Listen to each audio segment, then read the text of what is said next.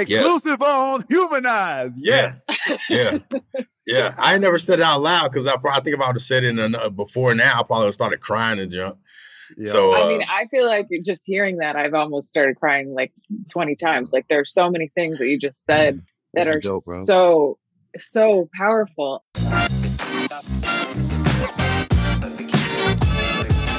Welcome, fam. This is Courtney Russell Jr., and I'm here with my co-host, Emily Brocker. Welcome to Humanize. We are two Americans with totally different backgrounds and life experiences. We're coming together on this podcast to dive right at the heart of the three things that shut down tough conversations about race: culture, power, and ego. The stories you are about to hear are meant to humanize those deeply involved in social justice. Welcome to the work, y'all. Let's get it.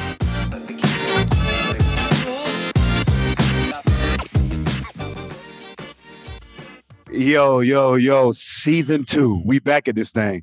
Man, I'm so happy. I don't even know the words right now. I feel like I'm at a loss for words. We have Pedro Silva here. He's an anomaly because he's a Black pastor in Boulder. He has so much going on. Yo, today we just bringing the heat. Today's episode is about de-ranking conversation. The title of it being Permission to Speak Freely. Pedro, man, talk to me, man. How you doing today, brother? I'm good. I'm glad to be up here with you guys. I'm looking forward to this. I only got one podcast on my iPhone, and it's y'all. I don't have no other podcasts up there because I wasn't really about podcasts. But then I got on y'all's, and I'm excited to be up here with you. Well, thank you, man. Thank you. Wow, me and Emily gonna cry. Oh. So exciting. Yeah. So exciting. Courtney, how are you doing today? As you can tell by the intro, I'm feeling great. You know, I don't know why. It's cold. It's cold out here, and it's miserable outside, but I'm feeling great. We have a great guest in the studio today. You know, just loving life. You know, I'm feeling great and want to get into this conversation about de-ranking conversations. And how are you, Emily? I'm doing okay. I'm hopeful that the weather's going to turn so my kids can actually be outside a little bit more. We have been forcing them outside in 1-degree weather, which doesn't last very long, but it's like at least an activity because it takes about 45 minutes to get them into their snowsuits and then outside and then back inside and all of that. So I'm hopeful that the weather's going to be a bit nicer, but I am also just super psyched for this conversation and to hear from Pedro, and who is a poet and a pastor and a partner and a parent and all of these wonderful things. So welcome to the show, Pedro. Thanks for having me. Would you start us off? Would you be willing to just tell us a bit about your story? I'm curious how you got from New York to Virginia to Mississippi to Boulder. Like, tell me about that. And Atlanta. Duluth, Georgia, I should say. Yes. Atlanta, yes. Yeah. No, man, I don't know. I always tell people the short version is God. That's the short version I can say. Mm-hmm. And I mean, obviously, you know, I'm a pastor, so God's going to come up. But really, it wasn't my plan. That's why I say it's God, because it sure wasn't mine. When I was living in Atlanta, actually, that's the shortest version from here to Boulder. Back in like 2005, I was selling cars at Atlanta Toyota. And one of my friends, this dude from Ethiopia, we were talking and he was like, "Hey, bro, you're weird, bro." And I was like, "Why you say I'm weird?" And he's like, "You just think weird stuff. You don't belong here. You belong in Boulder, Colorado." He just said out of nowhere. Yeah, he said out of nowhere. And I said, Boulder, Colorado, I don't even know where that is. And geography is my kryptonite. It's a lot of stuff I like read and learn stuff, but geography doesn't stick. So I was like, I don't even know where that is, man. And he said, yeah, it's in the middle of the country. And when he said it, but he just went one ear out of the other. So then, short version, I ended up meeting the person that's now my wife through an email. And we ended up talking on the phone for about 6 months. I didn't even know what she looked like. I never saw her in person, anything. And it's a reality show. Yeah. And she says to me, we were talking on the phone, we were talking about spiritual stuff and God and all that stuff. And then she said, you know, I'm going to give myself for my birthday. I said, what's that? She said, Boulder, Colorado. I said, Boulder, Colorado. I said, that's weird. That's what this dude told me I belong. And then she was just like, that's strange. I still hadn't seen her in person. Right. Never saw her face. Didn't know what she looked like. So then we ended up meeting up. And long story short, we ended up getting married. Not that same day. Like some time went by. but we ended up starting a relationship. And then she moved to Boulder. You know, it was a long distance. And then I came out here from Atlanta. And man, it was culture shock. And back then I had like long dreads and stuff. Tell me about that culture shock. I want to hear about that. Well, in Atlanta, I could go all day without seeing a white person. And I went from that to all day without seeing a black person. Yeah. And I was like, what in the what? So it was a trip. And I was a completely different person back then, man. I like sworn off church. I had dreadlocks. I was like just a different dude. And the irony, this is a weird story, man. I walked past the church I serve now when I was living here back in 2005, 2006 area, and walked past it and thought about going in there because I hadn't been in a church in a while. And I was like, nah. And then next thing you know, I'm like working there like 10 years later. So we only stayed here for about 6 months. Then we went to Massachusetts. Stayed there for 10 years. A lot of stuff changed. I cut my hair off, went to a corporate life, became a corporate recruiter, blah, blah, blah. And then I ended up going to seminary. I ain't going to get into that whole thing. Then that was it. And then after seminary, I was poor, had been in school for like a bunch of years. And my wife brought up Boulder, Colorado again because we were trying to buy a house and it fell through. And then we got our money back. And I was like, well, she said, we've been through all this stuff. I guess if you want to go there, we can go there for like a year. And then see if we get jobs. And then we came out here. Next thing you know, the church job opened up. I had a degree. It was just crazy. It's hard to explain. That's why I said it's God.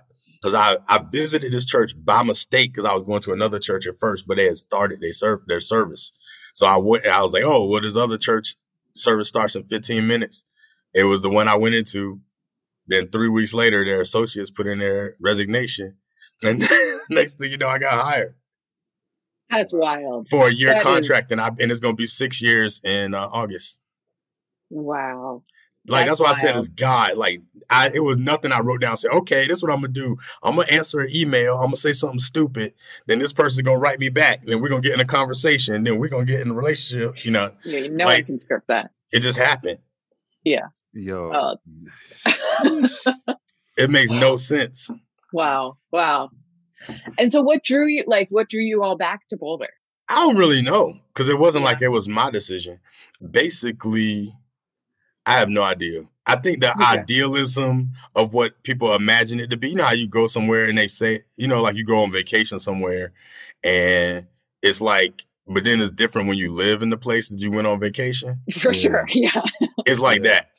Yeah. It's like, that's basically what it comes down to. Okay. It's like, I think if you go to any place and you just say like, oh, this place is nice, man. It'd be great to live here. And then like, you don't know like about the cockroaches or whatever, you know, like just different stuff starts coming out. And you're like, when you turn on the lights. And if you don't know about cockroaches, I don't know if I'll just say when I grew up, we had the cockroaches. So I know that's why I said that analogy. Yes, yeah. Quite aware, brother, about the cockroaches. Quite aware. Yes, they like we say in the hood, they my cousins. They my cousins now. No. I had one time cockroaches crawling on me while I was playing hide and seek. And I go down to the cabinet, and you know that white powder that they used to put in the corner supposed to kill cockroaches? Yes. They were wearing that joint like it was snow. They were like crawling. It was the worst. I never hit that spot again either. That don't mean nothing to them. They try to play with you, bro. What you mean? Yeah. Yeah. Hey, let me ask you, speaking about cockroaches, as seen the real when the lights turn on, as you moved and you were here in Boulder, right? Mm-hmm. As a black man, when did you realize like, oh shit, this is different? You know, like that's different. Like, when did that aha moment hit you?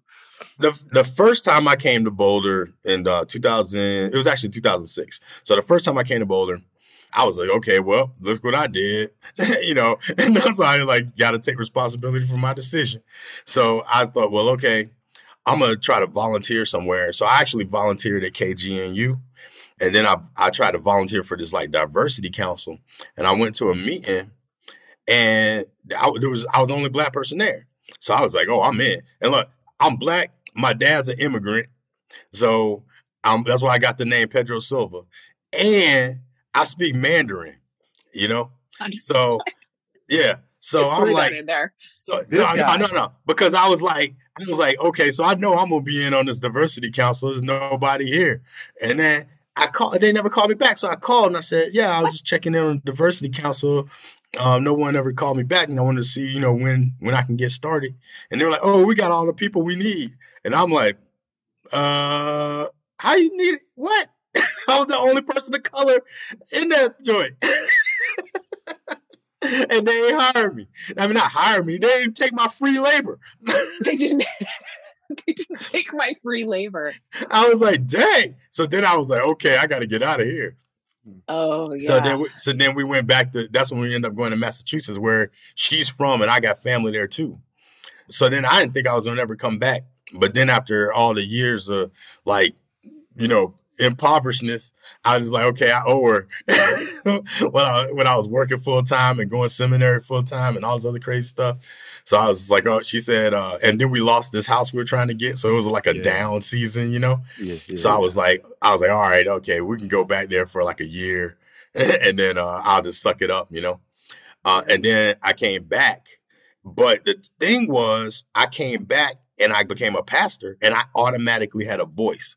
Like soon as I got here, you know what I mean? Which is different than a lot of other Black people who come out here out of nowhere.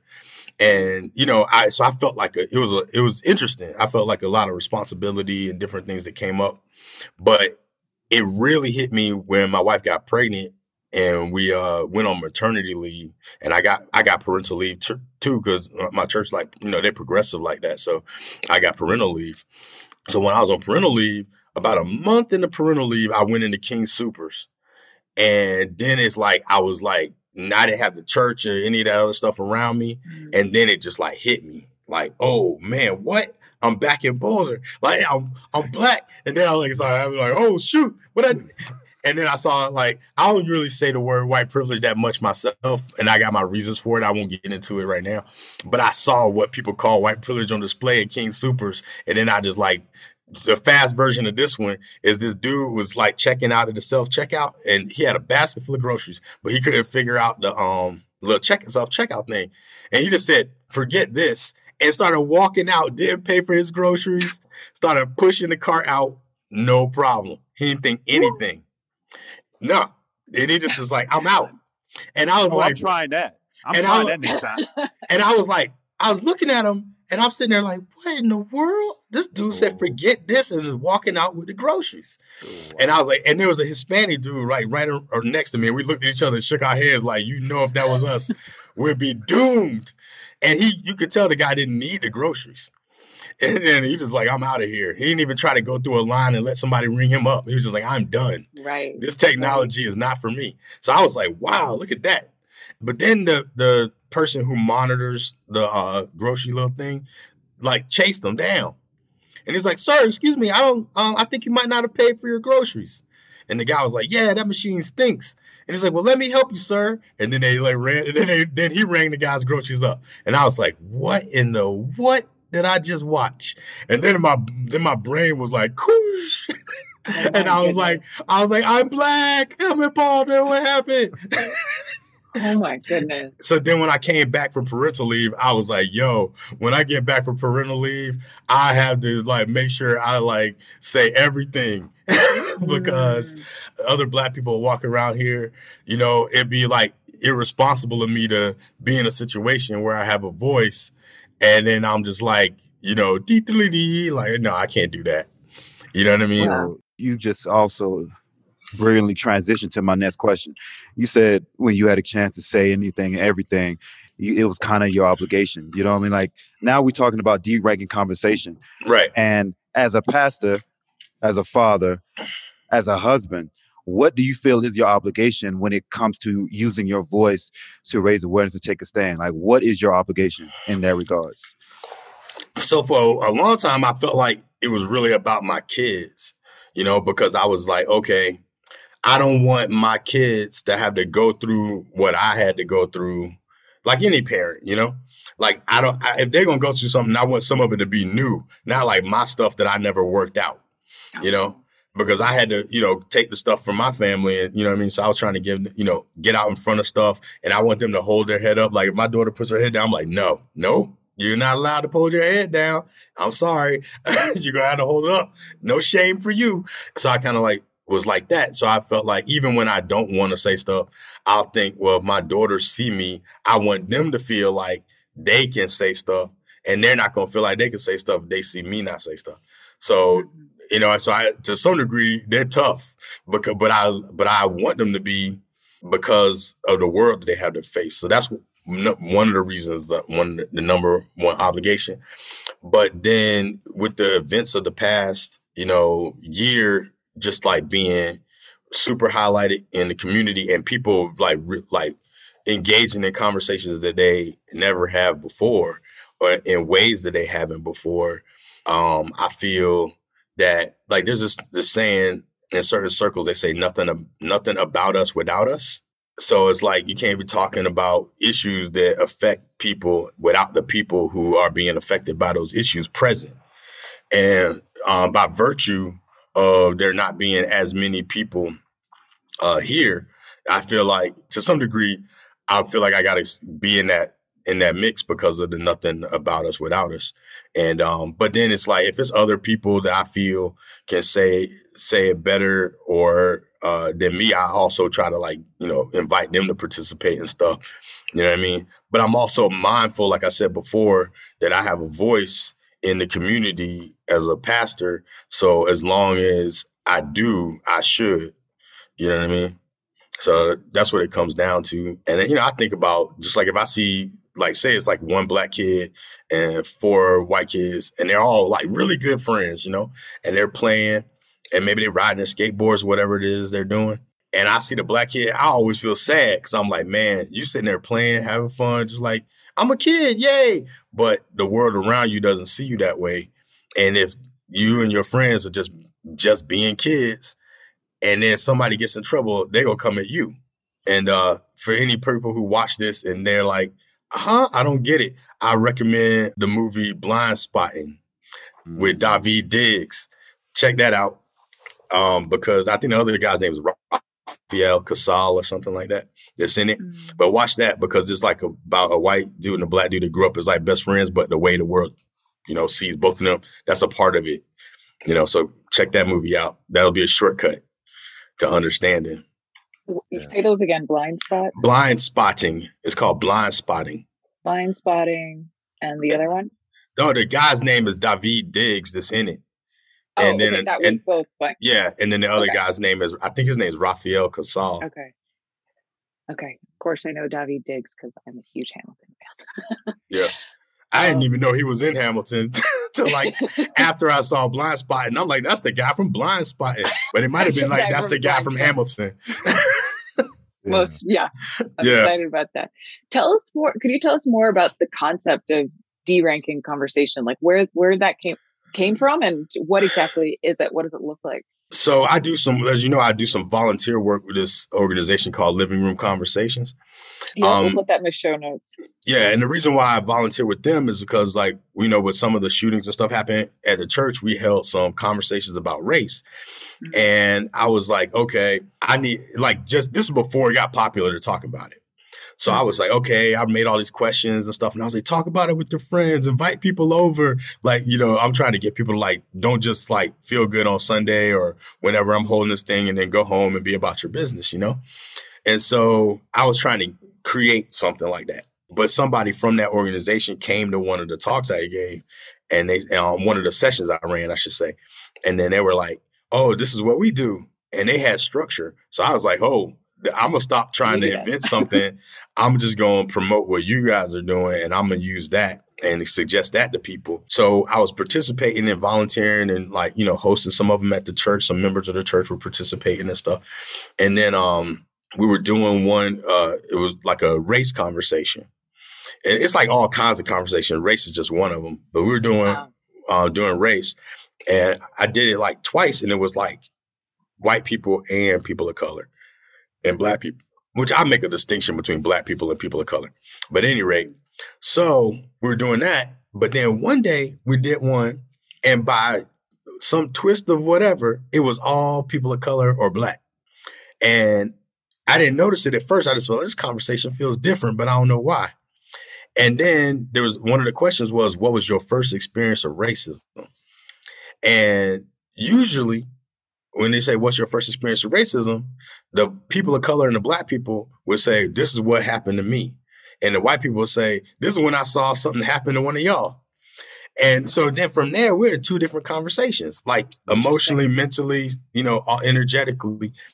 So then when we were in this conversation where everybody was a person of color, and we asked that exact same question, everybody's like, this one, this happened to me. This one, this happened to me. This one. And then I was like, hold on. We're all people of color. Like, when does that ever happen?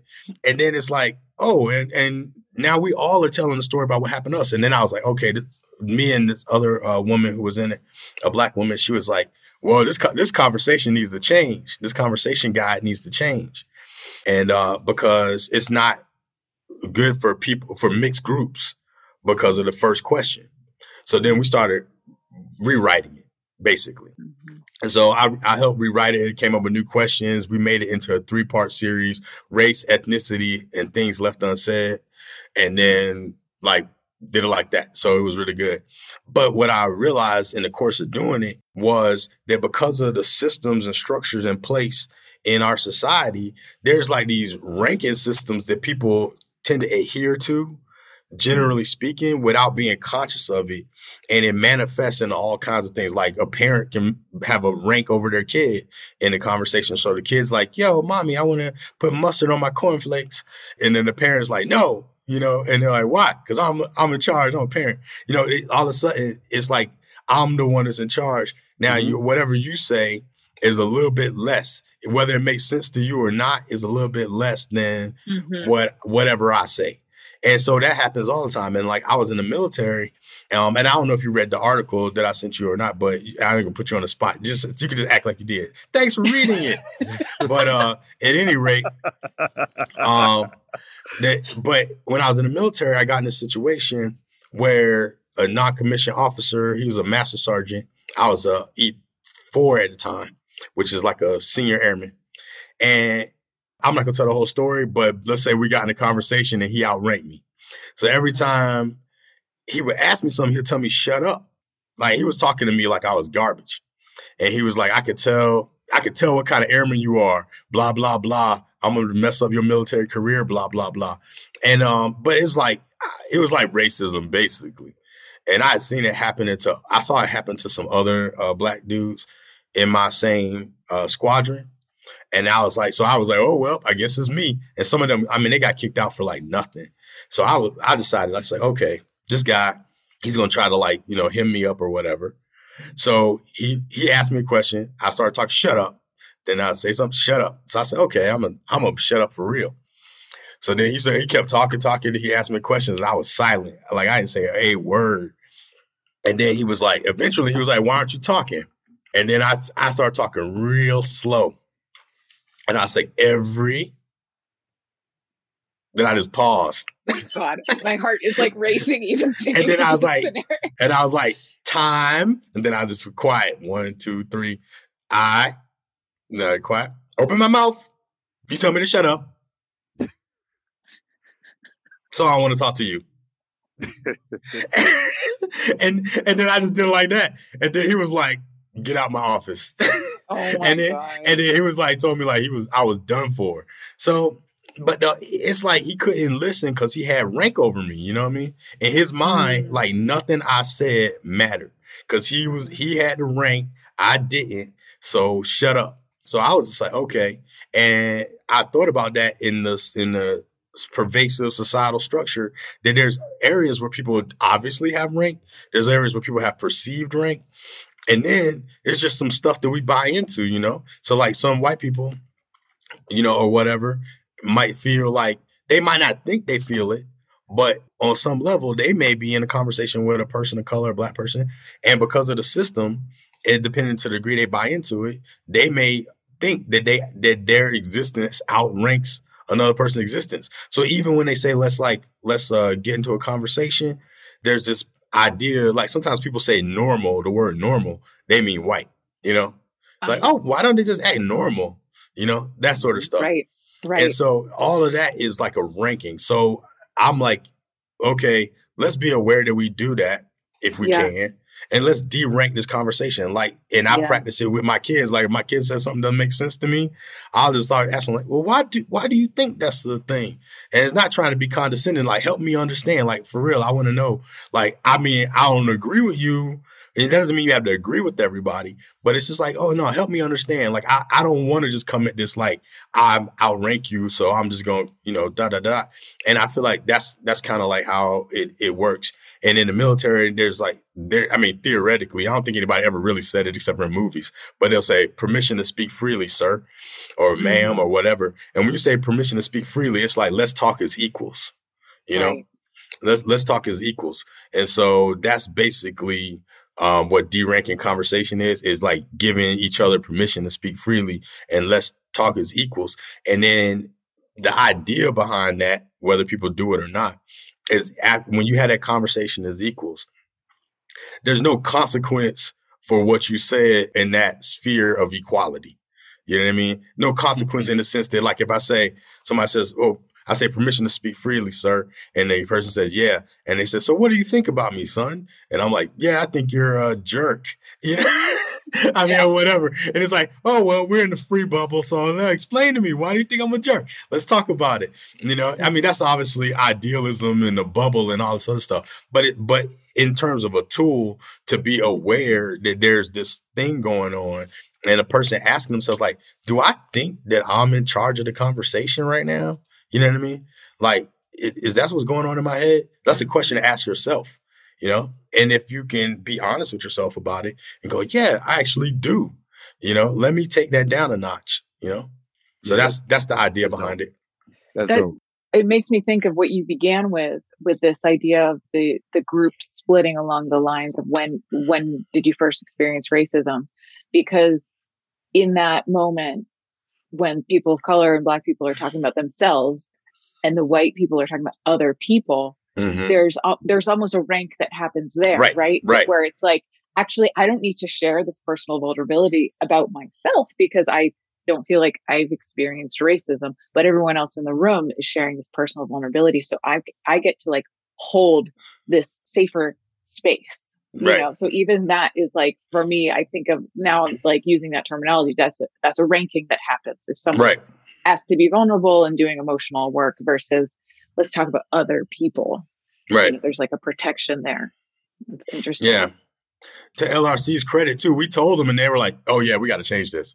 like instantly. It's dynamic. You have to be responding all the time to this stuff. Yeah. I what comes to mind for me is leaders lead and leaders also follow as well.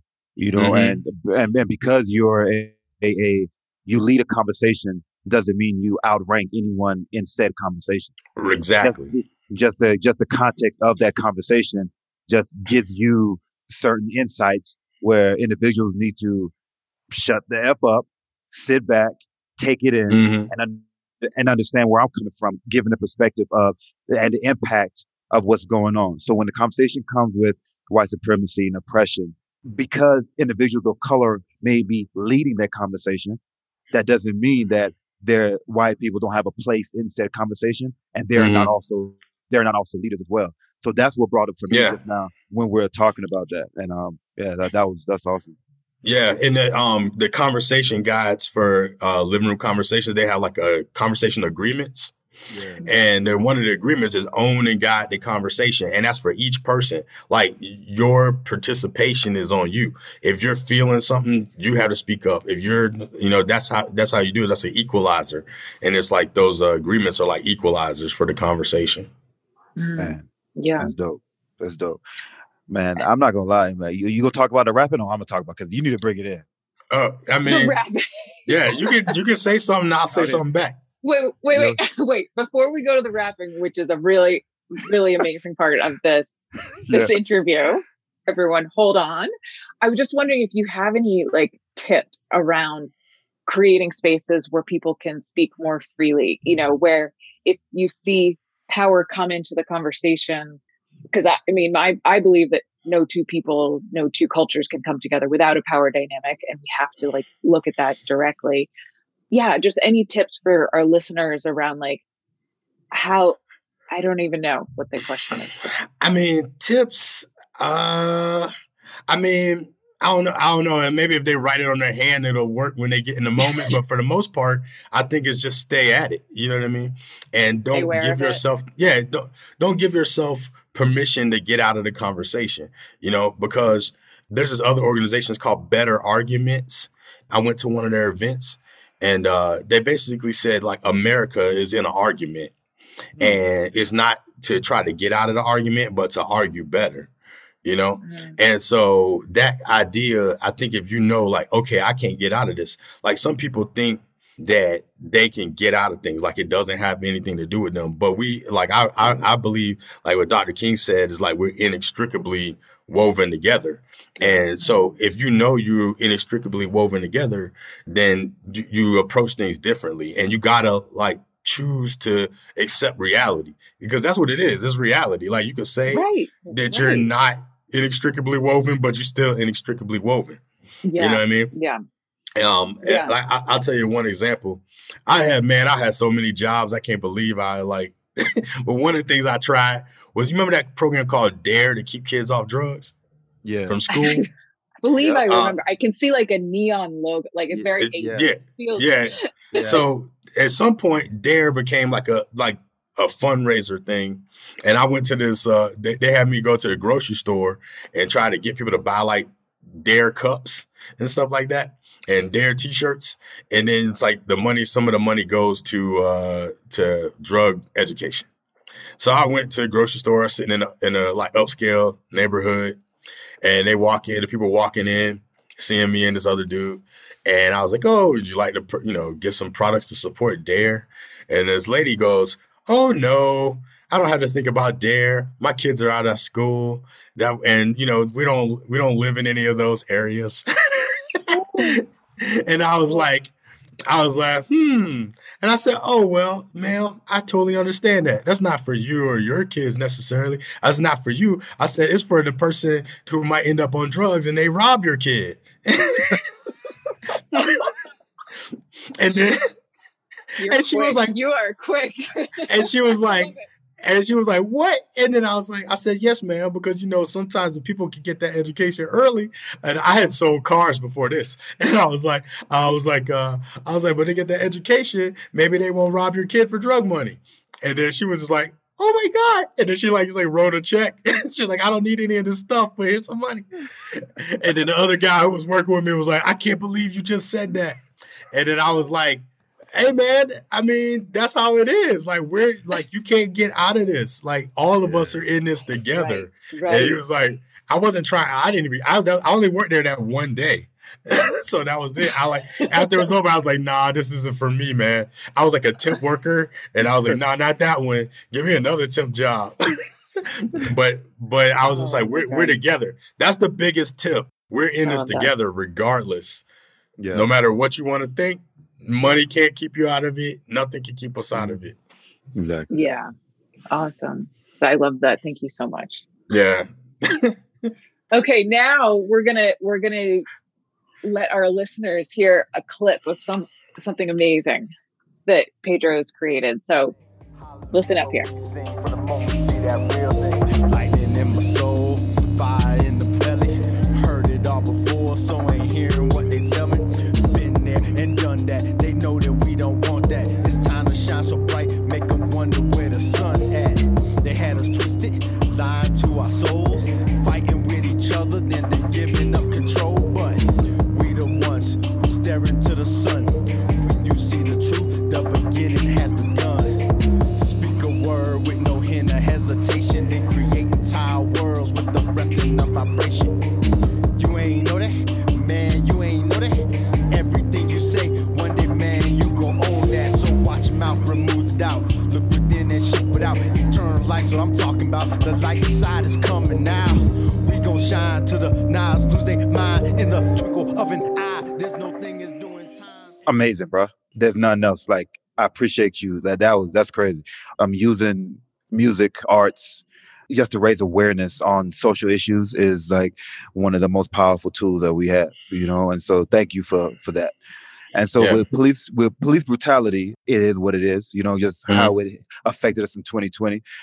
It's always been in existence, but it was highlighted and came just backdoor. Just came from the back door and just slapped us in the face about how pervasive it was. Why did the death of Philando Castile impact you the way it was? And so and powerfully. Like, how did that happen? Well, with Philando Castile, what happened, I mean, like, I have kids, and I had come to the awareness after his death that I unconsciously used my child as a shield between me and police officers. And I realized that because I got stopped a couple times in Massachusetts. One time I got stopped by, it's not even funny, but I got stopped because I stopped at a stop sign, but I guess the front of my bumper was a little bit into the crosswalk. But this was in the afternoon, late afternoon. Nobody was in the crosswalk at all. And then the officer stopped me and said, I saw him too, like right up the street. But I was like, I ain't doing anything, so I'm good. As soon as I moved, he's like, whoop. I said, okay. And then he said, you know why I stopped you? I was like, no. And he said, if somebody were in that crosswalk, there's a chance you might have tapped them with your bumper. Because when you stopped, your bumper was in the crosswalk a little bit. And I'm like, so I almost hit a imaginary person. And my daughter started crying. And she was like, don't arrest my daddy. Don't do it. All that stuff. Oh, wow. And then he was like, oh, I'm not going to do anything, your dad. And then he gave me saw my license and registration or whatever. And then I was just like, woo, good thing my daughter was in the car. And then when Philando Castile got killed, I was like, oh my God, man, it doesn't even matter. Like, if you have a kid in the car, they'll still do the same thing. Like, their fear is outrageous. Like, I was like, if I was that guy, I would not be able to deal with myself. Like, to be that cowardly, I would be like, how am I? I mean, I don't want to, I'll just say it bothered me. So then I was like really jacked up and I was going through a lot of stuff mentally. And, I had to just deal with it though. Like, Courtney said, like, put your big boy pants on or something. So I was just like, okay. Like, I'm going to be a mess to my family. I'm going to be a mess to the congregation I'm serving. I'm going to be a mess to everybody if I don't figure out how to deal with this. And so I just started like writing, trying to like write. And I was like, I didn't think about rapping at first. I was just writing poetry and stuff because that's how I get stuff out. But I rapped at that church. And then this other pastor in Denver, he was like, oh, you gonna come bless our church or something? And I was like, yeah. He said, you gonna rap? I said, man, I don't rap. And he was like, yes, you do, because you rapped at that church at Boulder. And I was like, what? How'd you know about that? And he's like, yeah, man, so you're gonna rap for them and you ain't gonna rap for me? And I was like, oh, man. And I was like, man, I'm like 42. And then I said, all right, man, I'll do something for you guys. So then I wrote this one song for him. So then I was like, well, shoot, man, I mean, it's not like I can't do it. I'm just saying I'm not doing it, so I got to face that whole, because that brought up some stuff because when I was younger and I was really like in it where I could like just freestyle without anything. And I was like having flashbacks. I started getting mad at the church. Like, he killed my dreams. And then I was like, but I was working for a church, so I was conflicted. So then I said, man, let me just write this joint. And then it's like, stuff's just stacked on it. And so I wrote this other song. Some of the kids that I work with at the church, they were like, Pedro, you don't rapping. How come you rapped at the two black churches? You ain't rap, because my church is like all white. And I was like, my church is all white. So I was like, well, yeah, I'm not rapping at our church. And then they were like, oh man, you tell us to put ourselves out there, but you ain't put yourself out there. And I was like, God, they got me. So I was like, all right, man, I'll do it. And then I told myself, I said, well, if they tell me this your last Sunday, I guess it'll be worth it. I just did this song. These kids will be like, he did it. So, oh my goodness. So I did it. So I did this one song. So then like, this is all like a trajectory. And then when I ended up doing this other one, I was like, that felt so good. I don't know what to do with myself because it's not like I could do it on a regular basis, you know? And then when I was dealing with the Philando Castile thing, I was like, you know what, man? What gave you the most life in the past couple of years? And it was like when you wrote that song and for the and you did it at the church, like that gave you some life, right? And so then I was like, yeah. And it was just like, so you need to do something that's going to give you some life. So I just was like, okay, let me write this song about like I ain't want the fear of death was jacking. Like I don't like just like death is gonna come regardless. You know what I mean? That's like on everybody.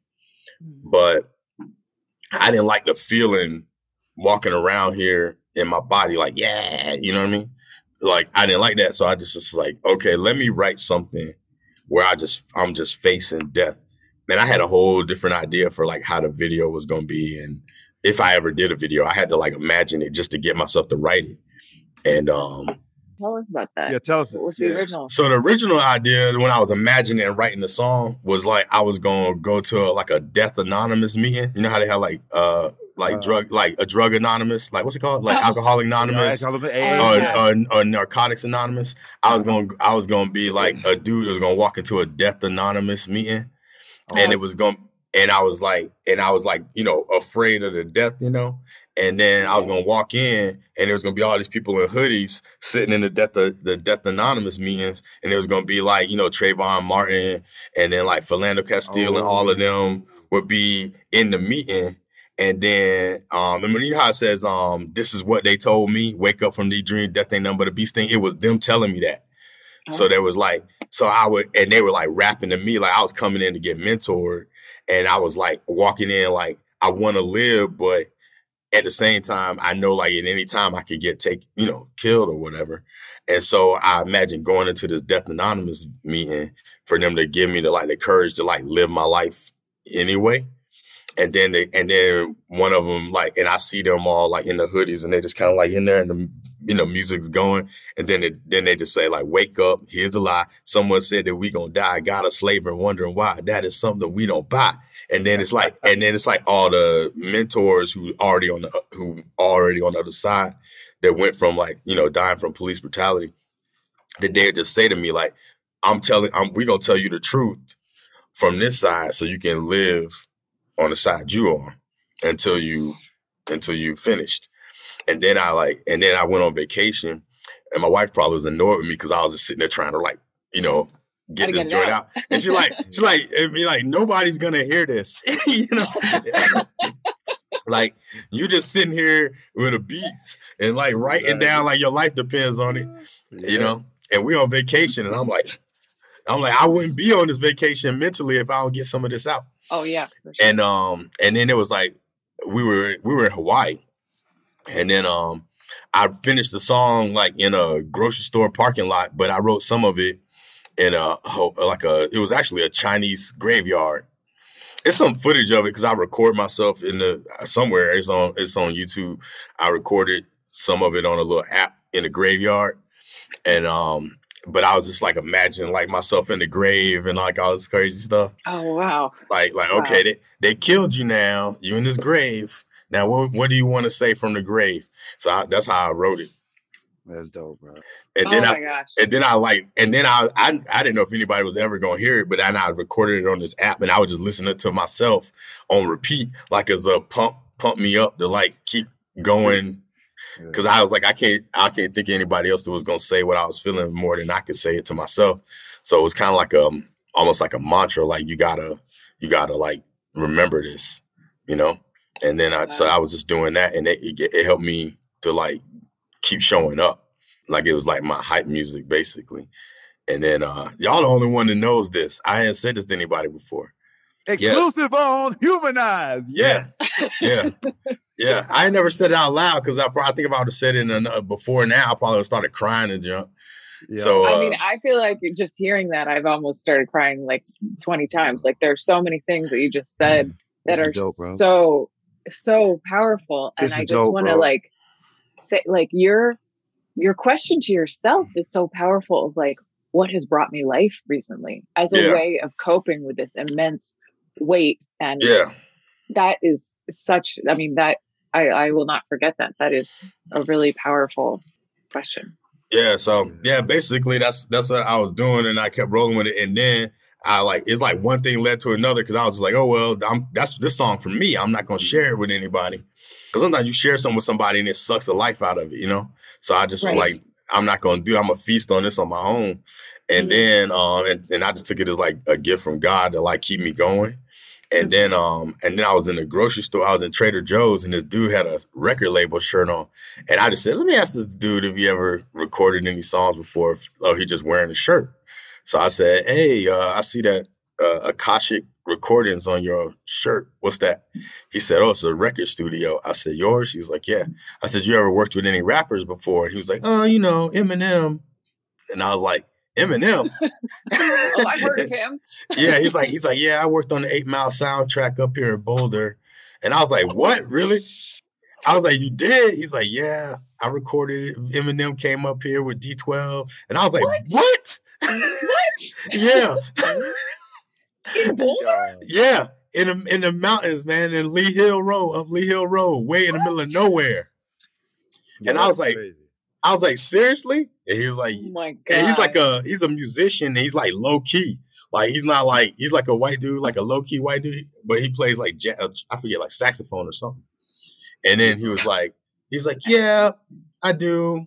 I was like, well, all right, I'm gonna call you one day. And then like some time went by, and then I just like called him one day, and I was like, yo, I'm doing it. I'm gonna record this thing, you know, and make it sound professional instead of like on this app. And then, you know, blah, blah, blah. So then, you know, it kept going. Then me and Katrina were talking one day, and I was like, man, I got this idea for a music video. I didn't think I was going to ever do it, but, you know, maybe I could make it happen, which is the one I said, the Death Anonymous one. But then next thing you know, George Floyd got killed like a month later. Uh-huh. And then we,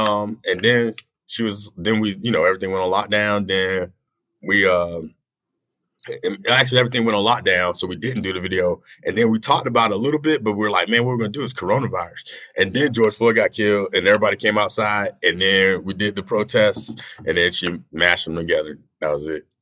Oh my God. And then I was speaking at one of the protests, and that's the part where you heard the dude talking. That was me. And then she mashed it up and did that. That's how it turned out. Wow. Yo. That's amazing. I mean, what? Yeah, that's how it all went down. And so that messed me up. And then what happened with Zayd Atkins here in Boulder, where he got surrounded picking up trash in his yard. All that was like compounding, and I just needed to like work it out. And it took me like a long time. And that song was my working it out. Like I had to like just get myself to a place where I was just like, you know, the reality of who I am. Like a person, if they kill me for something, they're going to be killing an illusion because they don't know me. Because if they knew me, they know that I was a pastor, a partner, a parent, a poet, those things. You know, if they're not killing the real me. And that's kind of like what the song was like. I have to live into the reality of who I am and how I know myself to be, regardless of someone else's misperceptions or the things that they use out of fear to protect themselves psychologically. And I saw so many of my friends growing up get sucked in, like bright kids that, like, because society told them what they weren't, they got crushed by it, you know, and, you know, by God's grace or something, I didn't end up. Well, I'm still here, so it might still be a chance. But so far, I haven't gotten caught up. And I just like, I feel like I had to do everything I can to stay as awake as I can, you know? And so that's what it's about. And then like anything like a 12-step programs and stuff, the way you stay sober is you help other people stay sober. So that's how I do with this. It's like I stay aware, but I do it by helping other people stay aware too. That keeps me sober. So I won't be like all of a sudden like, hey, I made it to middle class. Yay. Now I'm just going to hang out. You know, I don't want to roll like that. So that's basically what it comes down to. And it's just like an everyday thing. Damn. Wow. Courtney and I are not often speechless. I just want to say. It's just wow. just the visual of your daughter juxtaposed to the daughter of Philando Castile, the stepdaughter of Philando Castile, it's like, man, any given day, any given outcome. And that's not a good feeling because we don't know the future. So as a situation arises, you don't know if you're going to be home when you expect it to be home. You know, that's right. That's a lot, you know, and you said something that hit me powerfully, that it's my obligation to stay aware. And that's how I feel as well, you know, to stay aware and to help others to stay aware. And this is why I think, and I'm speaking for Emily, that I'm blessed that she was crazy enough to come on this ride with me, because I was determined, pandemic or not, nothing was going to stop me to like, my people don't have the luxury to not be affected by what's going on present day, you know? And so for her to jump on and we both be walking down this road towards liberation, like I say all the time, and helping others to stay aware, just to be a part of the conversation towards freedom. I mean, you brought that all home with us right now, man. And I really appreciate this conversation. I really appreciate this episode and you impacted me, my man. Thank you so much. Yeah. Thanks for having me. I appreciate you guys.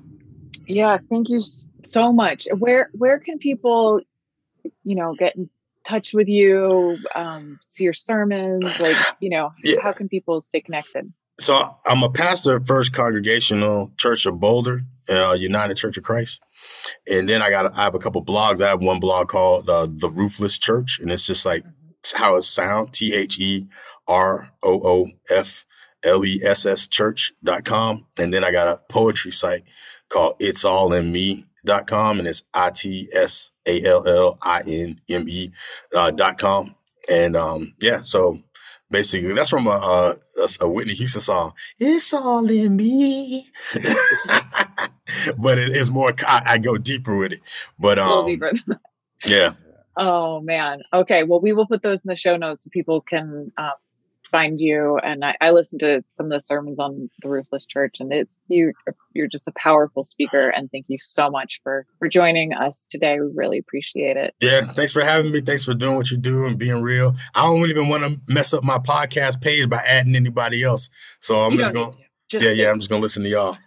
Yeah, I like that. All right, cool. Yeah. All right. Thank you. All right. Thanks. And peace, y'all. Yeah, peace.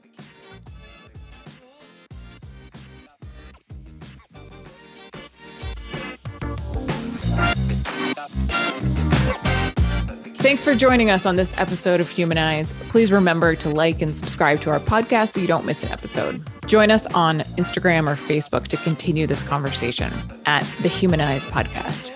Let us know if you want to learn more about the professional trainings we offer. And of course, tune in next time as we continue the work. Thank you and much love.